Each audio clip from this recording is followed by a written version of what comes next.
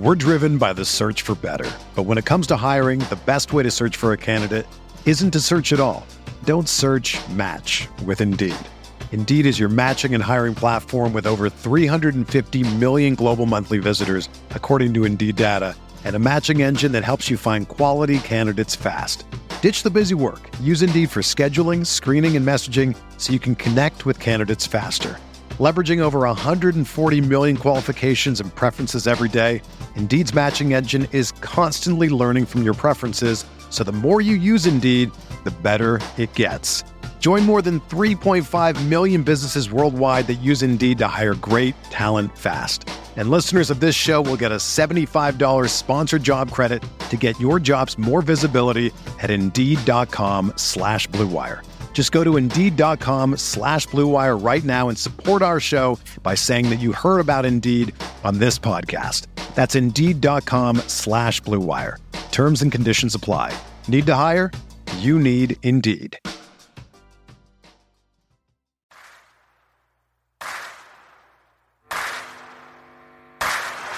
You're listening to Setting the Pace, your go-to Pacers podcast with Alex Golden and Michael Facci. Miller for three. Oh, he backed it in. He backed it in. And the game is tied. We're going to overtime. Warren lets it fly. Yes. T.J. Warren is not human. Granger catches, shoots for three to win it. He hits it. Go. Brogdon for three. Got it. O'Neal drives on Yao. Puts it in. Duarte 4-3. Boom, baby. Anthony attacks. Hibbert denies him at the rim.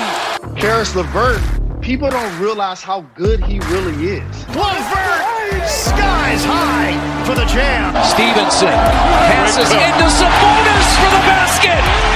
Jackson turns, fires, and hits. Oh, Myles Turner bringing that smoke. Flips it to the big fella, fake shoots, and hits!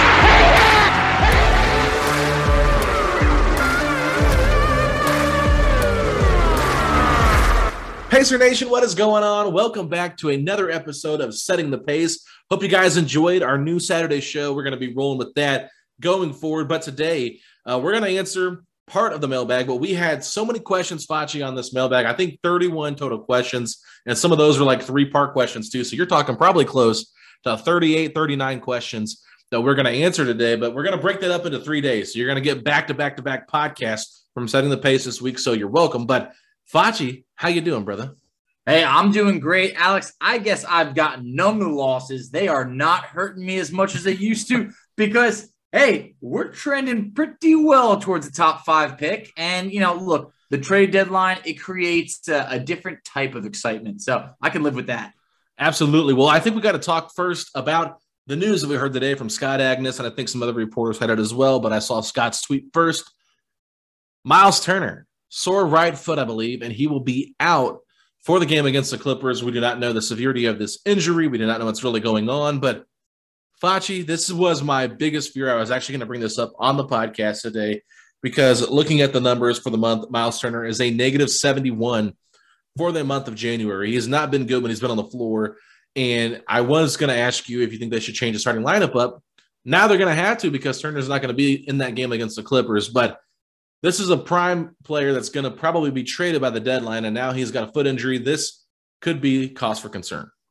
Very well could be. Now, look, there's always two different ways to look at it. Maybe this has been a lingering foot injury that has gone on for a while that has caused Turner to struggle a bit. Maybe this is something that, hey, look, if they are gearing up to trade Turner, let's not have this injury worsen. So there's many different ways to look at this. I think at this point, we talked about it. Maybe it was like a month ago. I was saying, like, why don't they just give one of the bigs like a night off or just something to like, give them a rest, be able to slide in Goga or Isaiah Jackson for a few more minutes here or there. I'm hoping it's more of the precautionary, like, let's just make sure that Turner doesn't worsen this injury to the point where if they were to trade him, he fails a physical and then the whole deal falls through.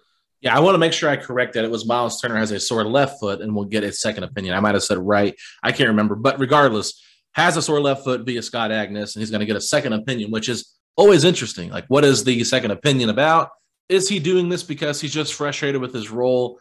kind of trying to force his way out? I don't really know. I'm not trying to sit here and play detective and figure out what's going on with Turner, because since last Monday, it just seems like something weird is going on with Myles Turner, from the cryptic tweets to him trying to explain what this ain't P means to his camp coming out on Instagram. I mean, it's just been a lot of drama. And I don't know if you noticed in that Phoenix game, they went to him like the first 4 to 5 possessions.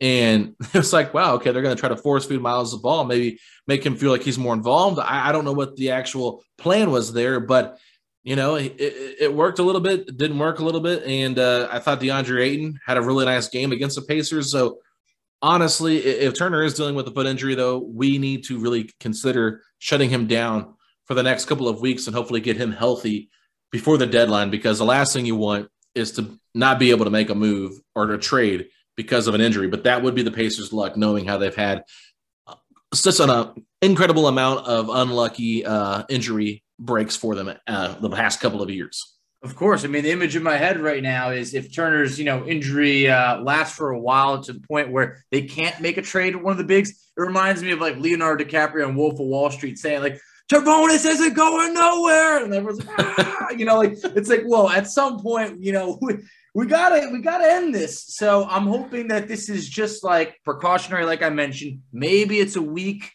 maybe it's 2 weeks, maybe it's just like a game or two. I don't really know. But at this point, when the Pacers are struggling, look, I don't think we need to be rushing anyone out there. You and I have talked about it. You wrote about it. Same thing with Malcolm Brogdon. Like, look, don't rush him back. Give him some time off right now. So Turner, he's obviously struggling. I think at this point, it's like you mentioned, look, try to get him more involved to get him out of a slump. At this point, maybe it's like, hey, look, the foot's bothering him. Why don't you take a little bit of time off and we'll take it from there.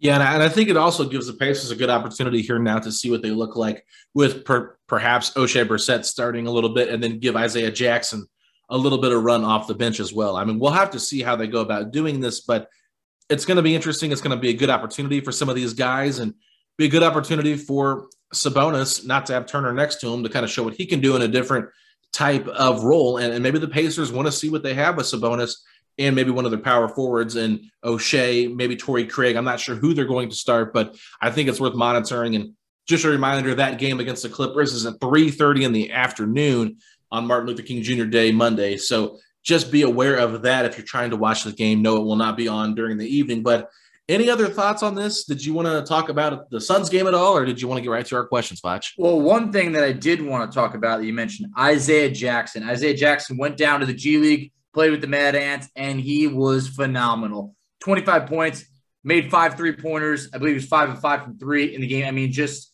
really looked sharp. And he had a ton of, just like above the rim finishes that I've mentioned that I want to see more of. So I think that Isaiah Jackson is someone that, man, we've talked about it. We didn't think that he would have a huge role this year, but we want to see a little bit more of him. He goes 8 of 11 in his Mad Ants game.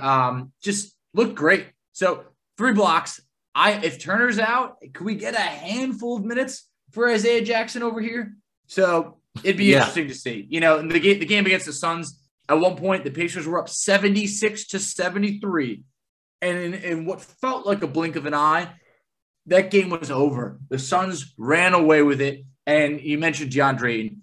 Ayton looked great. I mean, Ayton looked like he didn't even need to look at the hoop. He would just turn around and just flick it right over there time and time again. Just got whatever he wanted. So it didn't work out. I wasn't expecting to win. Suns are a really good basketball team. So I think the fact that – I don't even want to say the fact that the Pacers kept it close for a while was good enough. But, man, that fourth quarter got ugly. No, it really did. I thought the third quarter was telling. I believe, yeah, it was Turner that went out, and I know that Chris Duarte was in there with Torrey Craig. I believe it was Justin Holiday.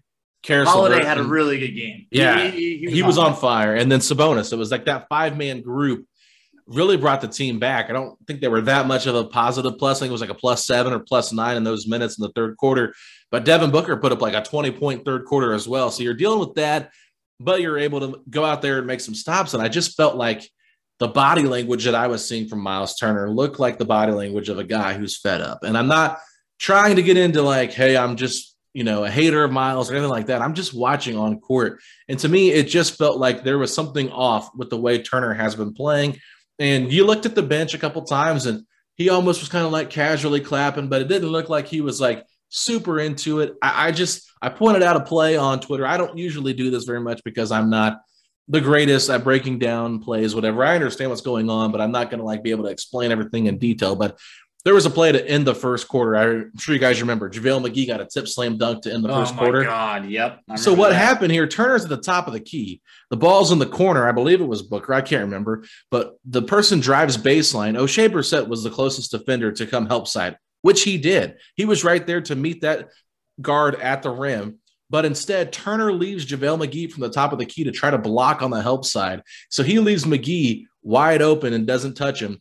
And McGee just goes in there, grabs the rebound, miss, and dunks it. And I'm just like, if Turner just stays with his man, this game or this shot doesn't happen. And I mean, it's not all the time, but that goes into a little bit of him trying to just get block after block after block to try to win Defensive Player of the Year. So right now, this is a guy that is not,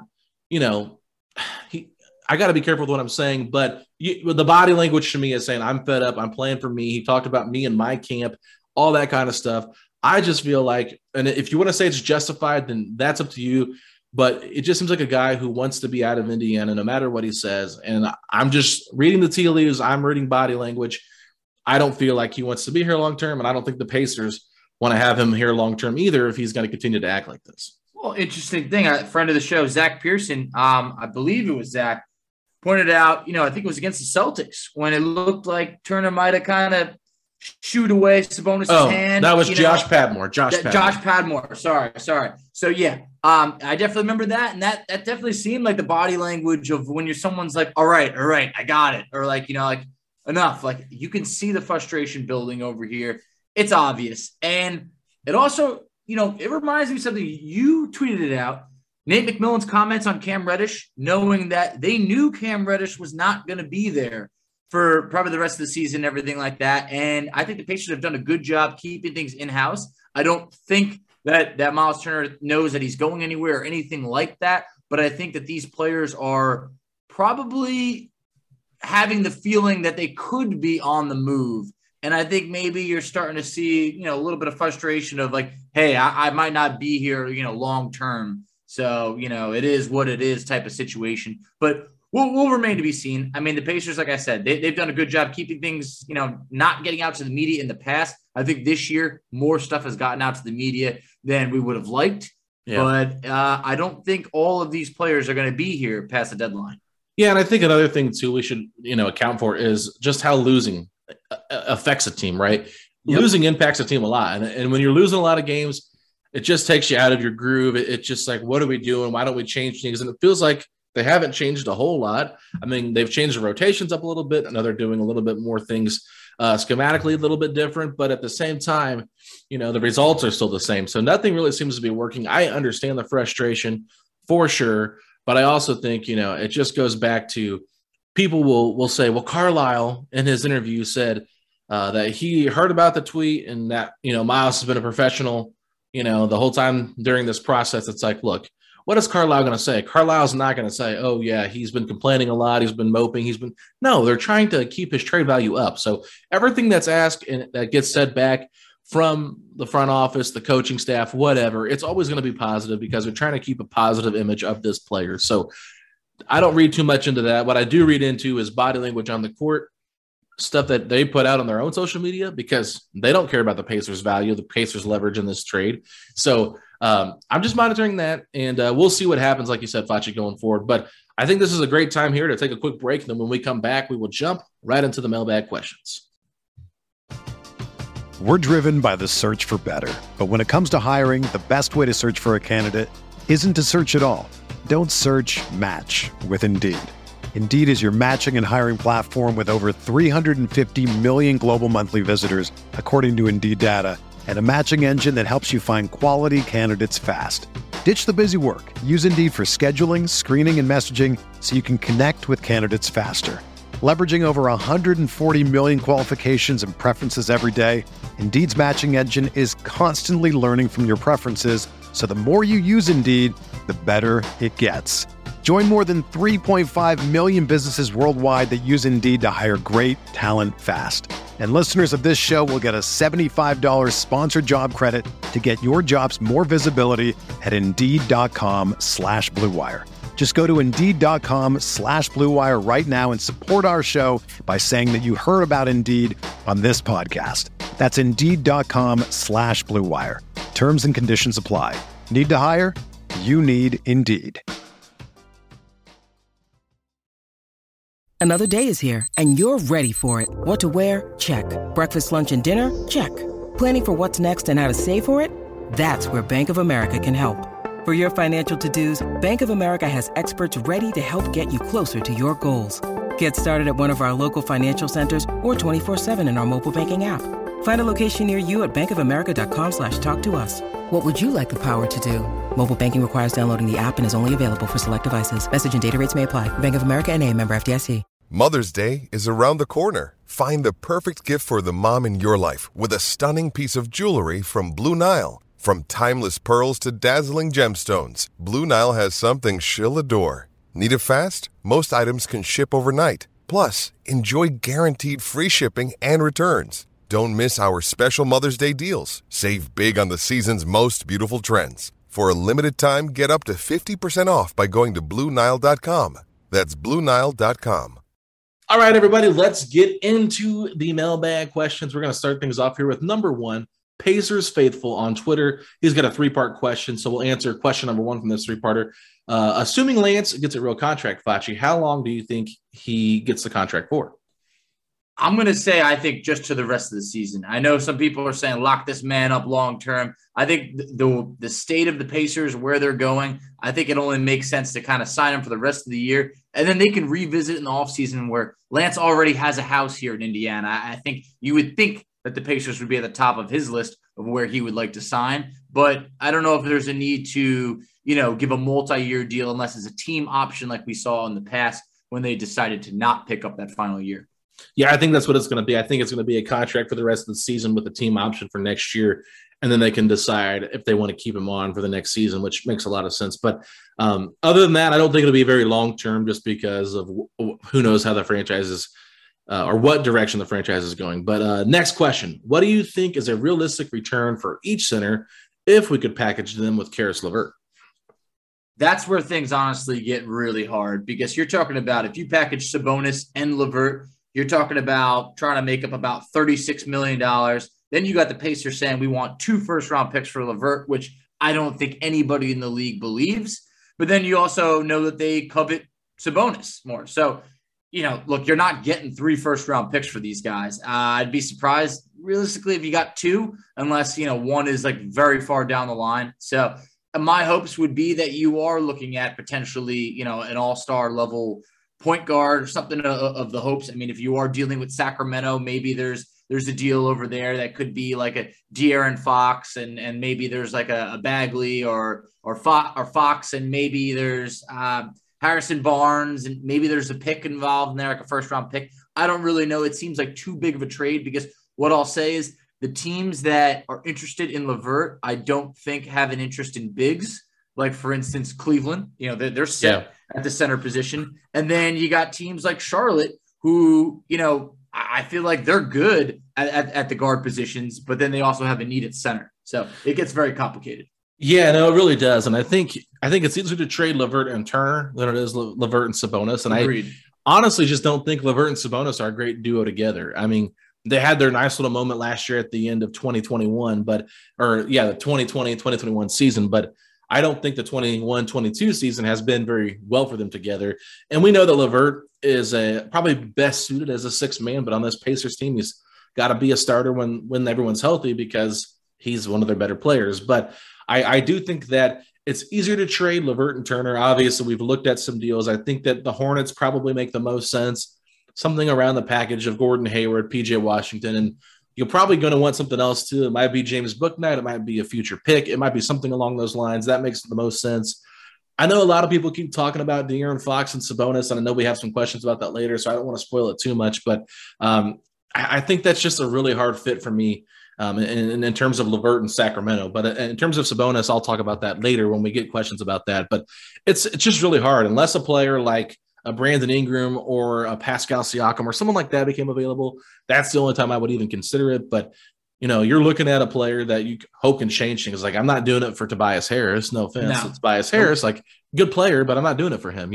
If you get Jaylen Brown out of it, then maybe we could talk, right? Exactly. Yes. I mean, that's kind of the package you're thinking of there, but it's still just not a realistic return because it's so hard to figure out what each team would value in that regard. But let's move on to the next part of this question to wrap this one up. And it says, how likely is it that KP will be able to resist Chet Holmgren if put in a position to draft him? Love the podcast. Keep up the great work.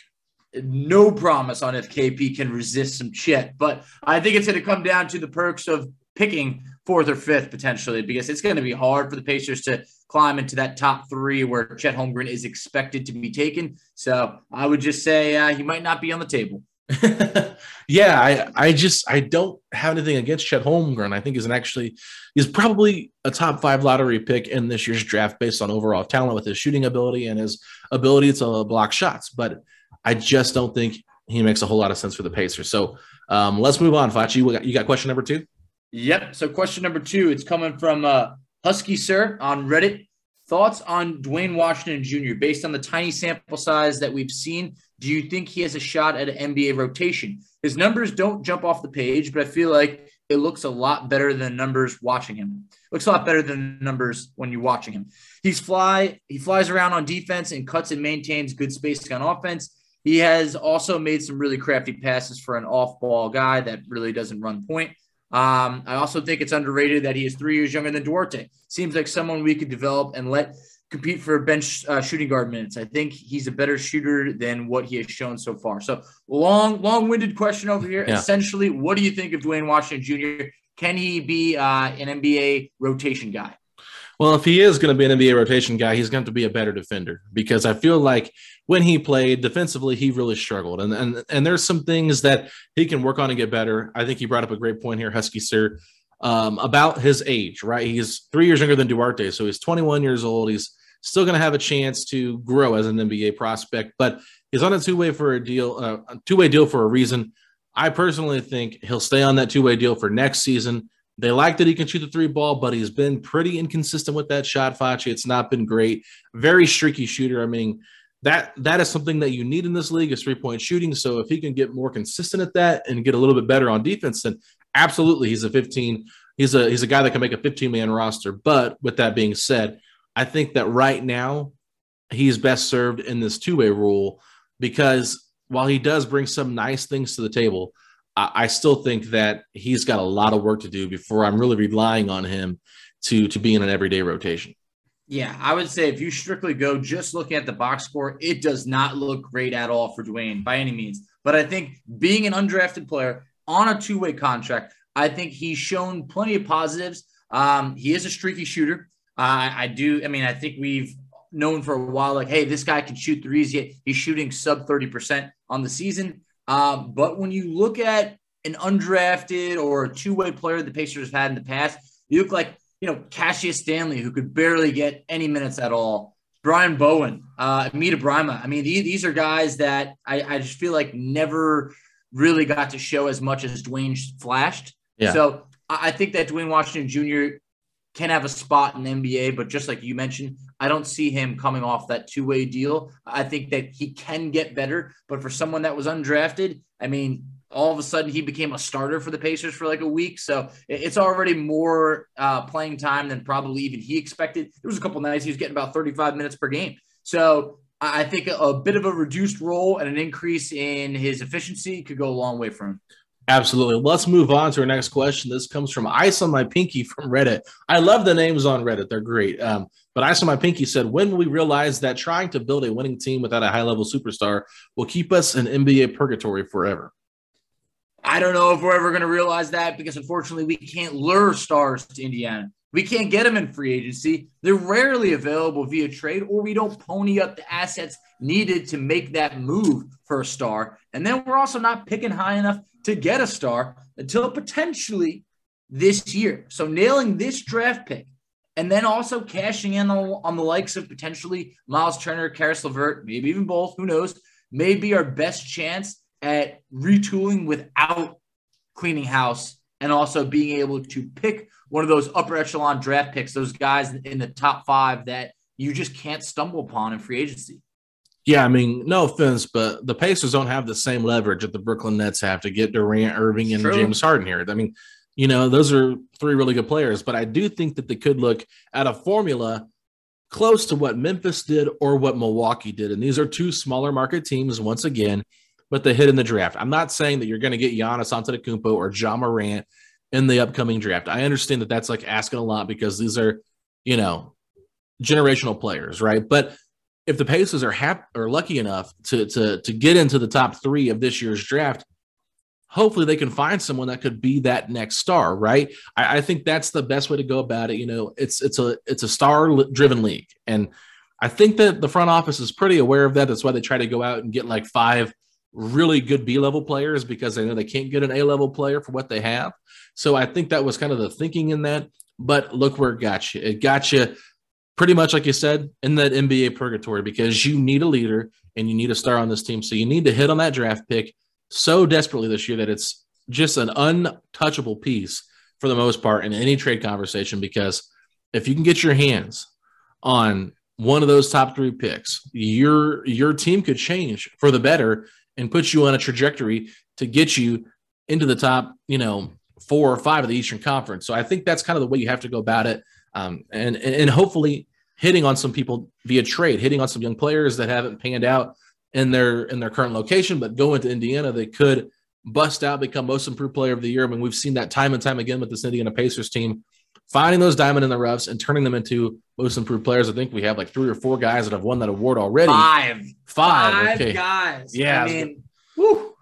It's no mistake. The Pacers have done a good job of that. So that's something to keep an eye on there, Foch. But I don't really think, I think that they do realize that it's just the matter of how they go about trying to rebuild.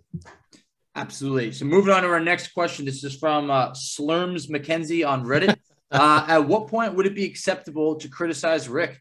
Look, I mean, maybe Rick should be getting more criticism because I think it's appropriate to an extent. I believe the Pacers only have like 8 losses out of 28 that are by double digits. So it shows like they're not really getting blown out in a lot of games. I mean, lately that's happened more than earlier in the season, but having, being like 1-11 in games decided by 4 points or less is not acceptable. I think the Pacers don't get ready to play each and every game. I mean, sometimes they just come out flat or they come out aggressive. And then after the second half, they're not looking that great. And they look gassed towards the fourth quarter. So I believe, I don't even think we even have a win when going into the fourth when we're trailing. And I know we might have only maybe 1 or 2 wins even trailing at halftime. So it's been interesting, but I don't think that we have the players that Carlisle needs to do with what he wants to do.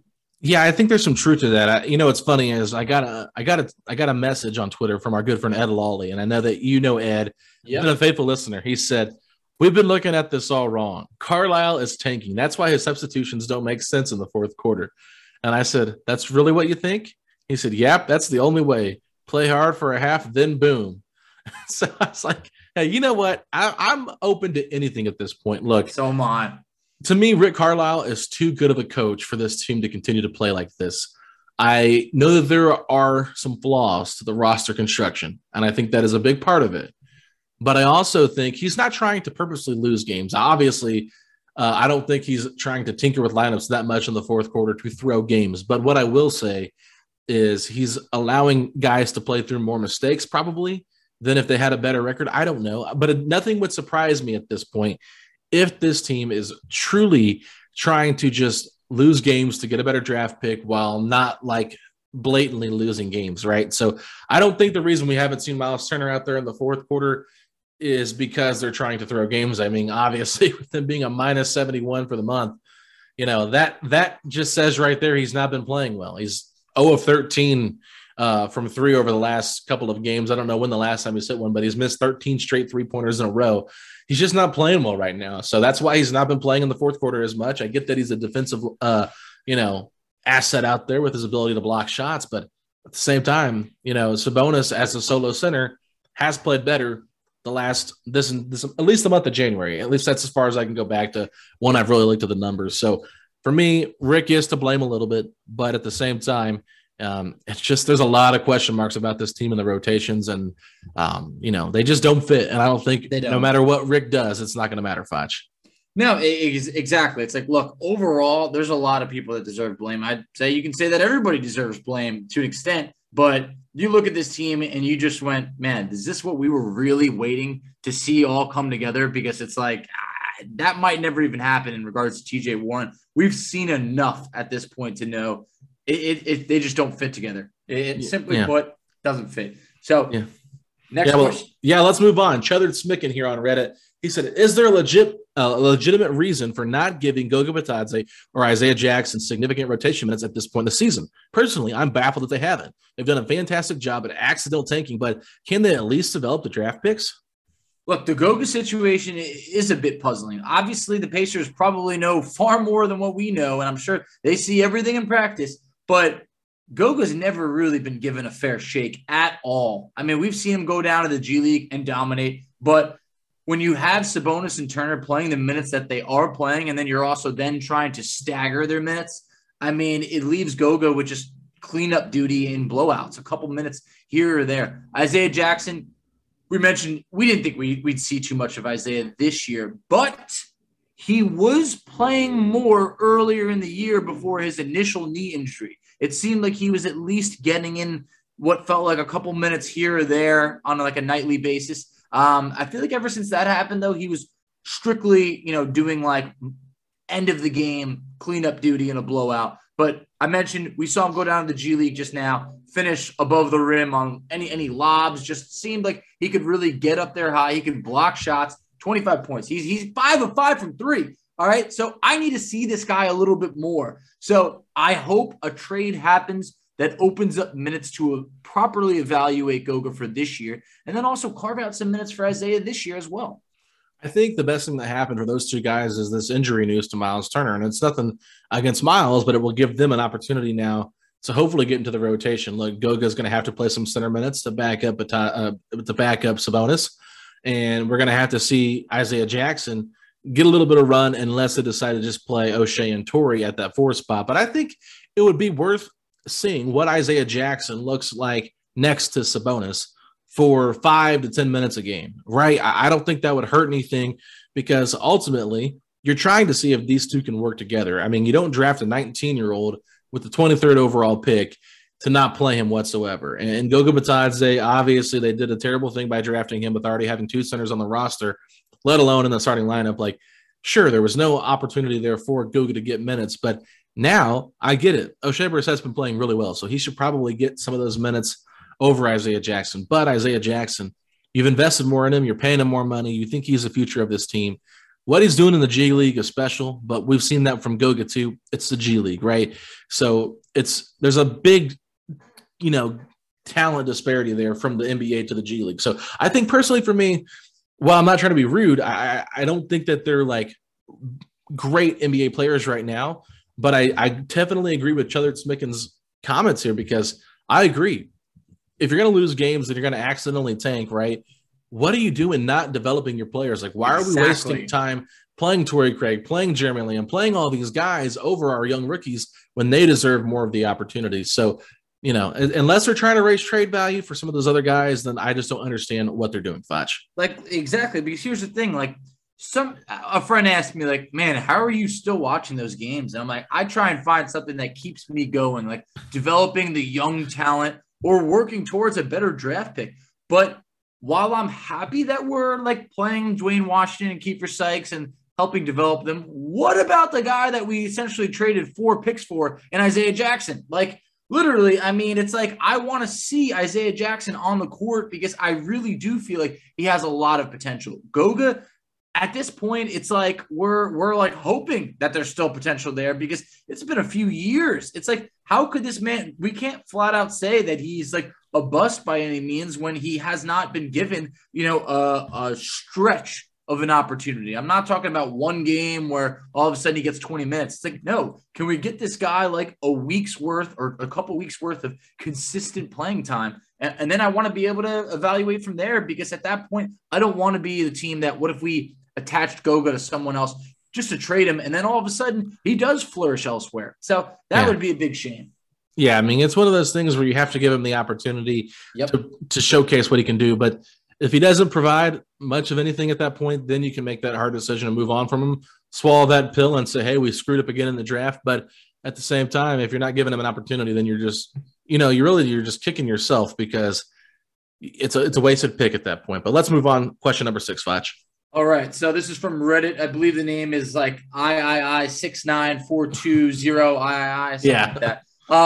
Would the Pacers be better with 5 Lance Stevensons or 5 Michael Jordans? I'm going to let you answer this one, Alex. Depends on what version of Michael Jordan we're talking about. Are we talking about the owner, Michael Jordan, or are we talking about the NBA player, Michael Jordan? If we're talking about the NBA owner, I still got to go with Michael Jordan. But, Lance Stevenson, I think that he's a better guitar player than Michael Jordan. And I will say this, Michael Jordan went all out to get Lance Stevenson on the Hornets back in the day. That's true. So we would have to defer to Michael because at this point, he believed in Lance that much. So I'm just kidding. But we'll this is definitely not a fan favorite reply. I'm gonna go Michael Jordan here, Foch. Are you gonna change it up on me? Yeah, just like you said, I need to know, we talking current day Jordan, we talking Wizards Jordan or Bulls Jordan. However, I think I still gotta lean 5 Lances, strumming the air guitars all at once.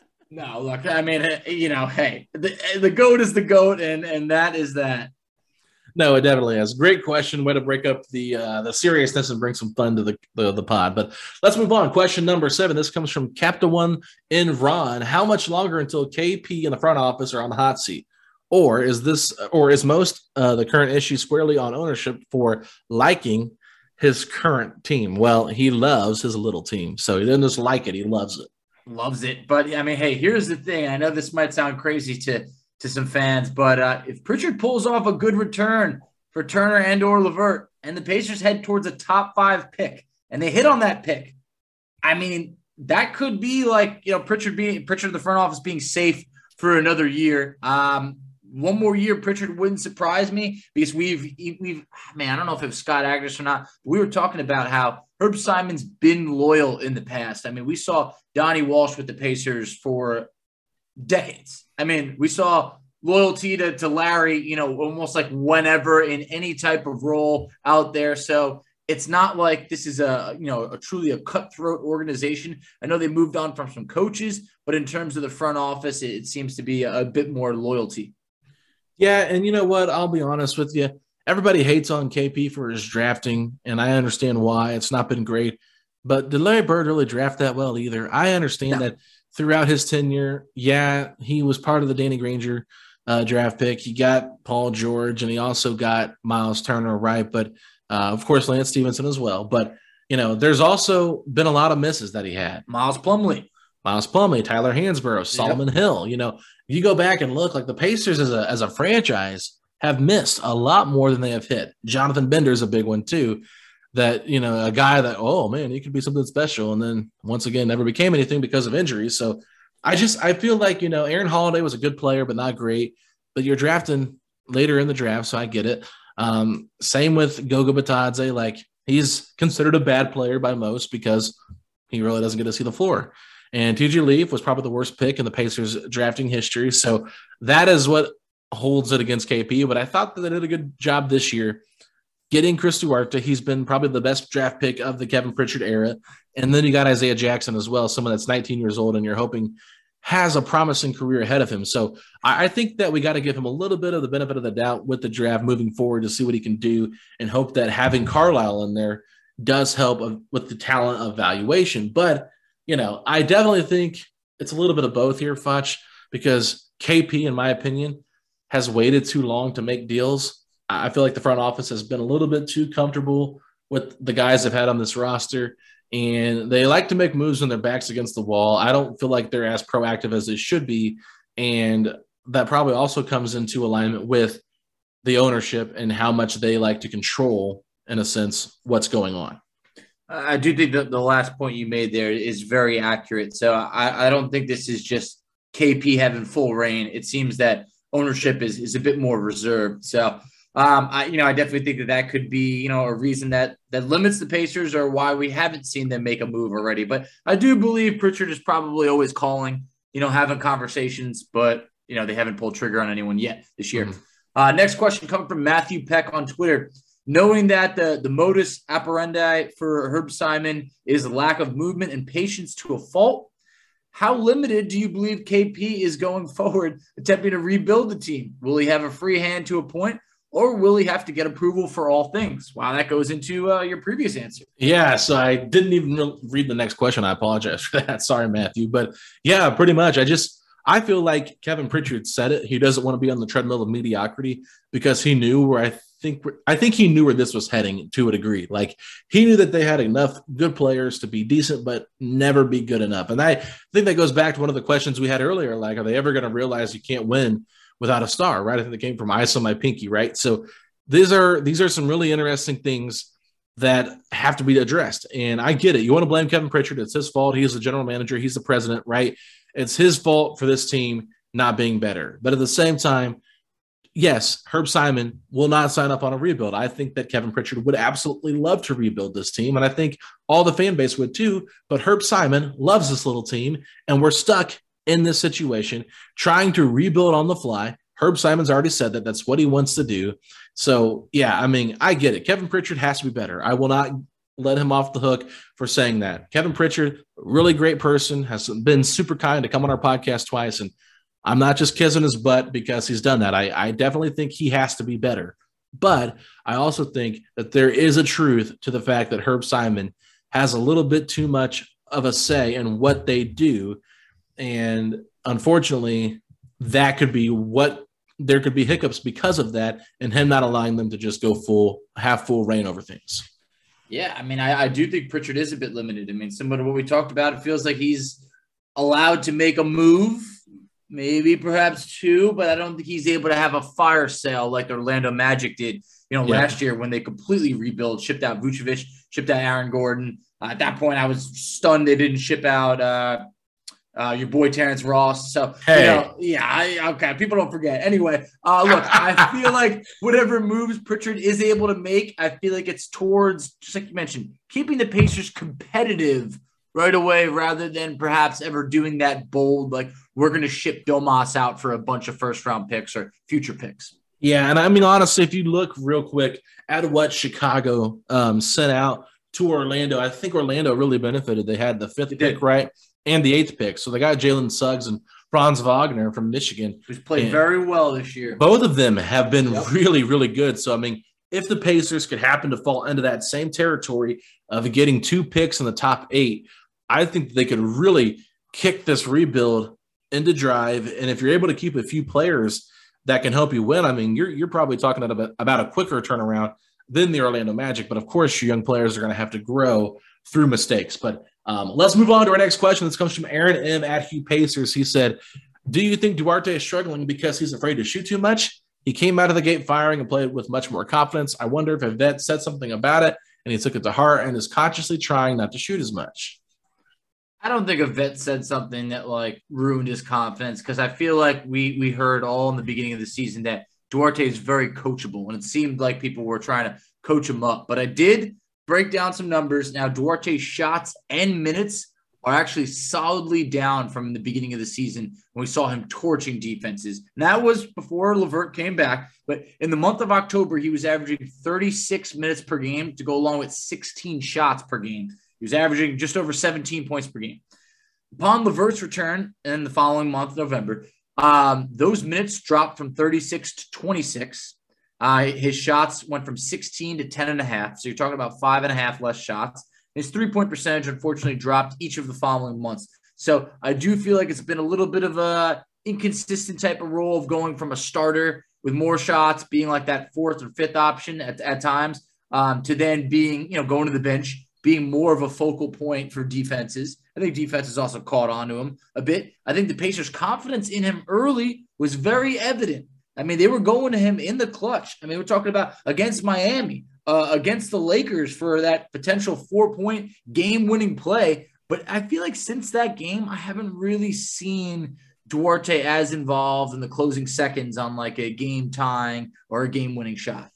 I think a lot of it has to do with the fact that Karis LeVert was out during that time. I think so.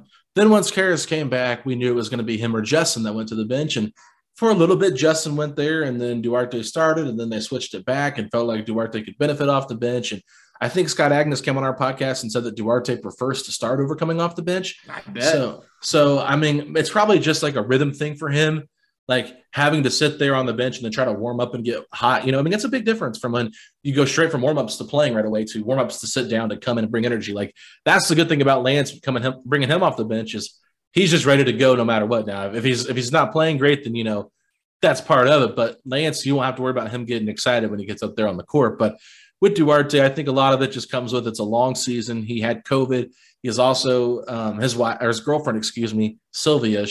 They just had their baby together, Sophie, And so with all that, you know, he's had a lot going on in this young rookie year. And of course, teams have gotten to know him a little bit better with seeing what he does on court, right? Because all these rookies, when they first play, like, they can make impacts in the first couple of weeks, but then as the season prolongs, how do teams go about trying to, you know, change things schematically to stop them from doing what they're doing? So I think that plays a big factor into it overall, but it's a lot longer of a year. The NBA schedule is you're playing every other night almost, if not most nights.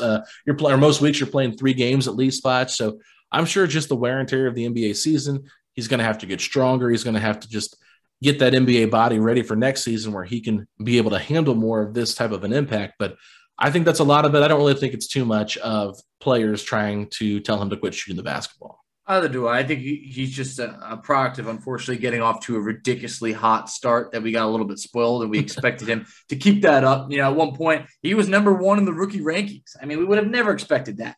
So, you know, he'll be just fine. I think there's just a little bit of clutter right now and inconsistent roles and being in and out of the lineup. So he'll get settled in. Next question. Yeah. Did you have something else to add? No. Go ahead. Next question. Jake Xline on Twitter said, once Herb passes away or sells the team, how likely of a chance do you think there is that the organization relocates? 0, Facci. Yeah, we're not going anywhere.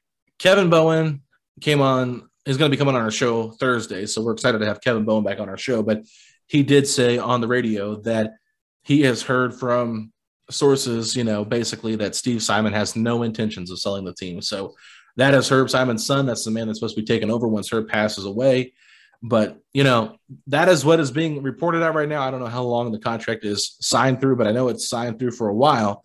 So I would be surprised if they sell, but, you know, it's a good thing to monitor, but I don't think this team's going anywhere. I think fans, though, have to do a better job of showing up to games despite the on-court product, because if you want this team to, you know, exist, you know, just as a fan base, you got to show up and support the team. Absolutely. Look, we've heard rumblings in the past about a potential relocation. I mean, you know, years and years ago, you know, I know Slick did a great job of help keeping the team over here. And then I want to say, like, it could have been like maybe 10 years ago or 8 years ago. They said like something about the sort that the team could relocate one day, but like that's not going to happen. Look, the history of basketball in Indiana is so strong that you would think that whatever owners that are coming together to ever buy the team, if they were for sale, you know, that would be at the top of the list of, hey, look, you know, you have to keep the team here, rather than kind of the sleaziness that went on with the Sonics where they were relocated to Oklahoma City. Yeah, we don't want to see, you know, Bob Irsay traveling quietly out of Baltimore to Indianapolis with the Ravens, right? Nope. We don't want to see that with Indiana. I know a lot of people want to see Jim Irsay buy the Pacers, but I don't think that's going to happen. But, man, that would be exciting to see him buy the Pacers. Yes, and just see what different wrinkle he could bring in there. But, Facci, our last question for today comes from a good friend of the show, Jake Elrod. That's right. Jake Elrod said, why has the backcourt duo of Malcolm Brogdon and Karis LeVert been such a failure? I would just say LeVert and Brogdon, it's a backcourt of 2 guys that aren't true playmakers or point guards, but are trying to be at times. I feel like LeVert, iffy defender. Brogdon, I feel like used to be a better defender. I feel like he struggles with quicker guards. I think I don't want to say he's breaking down, but I wouldn't say he's getting healthier. I stand by basically saying Brogdon's better off the ball, and LeVert has tunnel vision when he has the ball. So you got 2 guys that I just don't think fit together as we hoped. And look, to be honest, LeVert just doesn't have a history of ever being a good shooter. So I think that kind of hurts. And I think that Brogdon at times, you know, I think his numbers, his efficiency has gone down with having the ball in his hands as much as he has it. Yeah, I mean, you hit the nail on the head there. I mean, everything you said, I agree with, and I echo those statements because it's been rough for Karis LeVert, and a lot of it's just not being a great 3-point shooter, not being a good defender. Brogdon, the guy can't stay healthy, so every time he gets out there healthy, it's like they can't stay together on the floor. I think they played just 29 games together since LeVert was traded here last January. So, it's one of those things. I mean, I get it. Brogdon's gone through some injuries and whatnot, but he's better off ball. That's just the way it is. And he doesn't like that. He wants to be a point guard. So I think a lot of it has to do with Brogdon not accepting the fact that he's better off ball. But I also think you bring up great points. They're not great point guards. They're not true point guards or true playmakers. They're more guys that are good enough to run your offense, but not good enough to get you deep into the playoffs. So that's where I think this team has to improve, is get a point guard, get some better wing depth. But, LeVert's a good player, but I think he's, like we talked about, more of a sixth man on a really good team instead of being a starter that you're relying on, because when he's out there, the ball just sticks. The offense just sticks sometimes. But even sometimes in that Suns game when I was watching him, he does some really nice things too. Like, we always kind of knock him down a little bit, but he does do some really nice things that a lot of players on our team can't do. He gets to the rim and puts pressure on the opponent's defense, and he does a great job of getting to the free throw line. And I think he needs to continue to work at that. But that back injury has really hurt him, and I think Brogdon always being injured, they're just not reliable. I think that's the biggest reason why they've been such a failure. I think it's a good point right there. Yeah, so all right, Fachi, well, we're going to end today's episode with that question. So thank you, everybody, for listening. Fachi, tell the people where they can find us out on social media. All right, so you can find us on Twitter at SettingThePace3. You can find Alex on Twitter at AlexGoldenNBA. I can be found on Twitter at _FACCI. You can find us on Instagram at Pacers Talk. You can find us on Facebook at Setting the Pace. And you can find us on TikTok at Setting the Pace. And if you're tired of hearing about 85 different ways the Pacers could trade player X to this team, say these 3 words. Let's go, Pacers!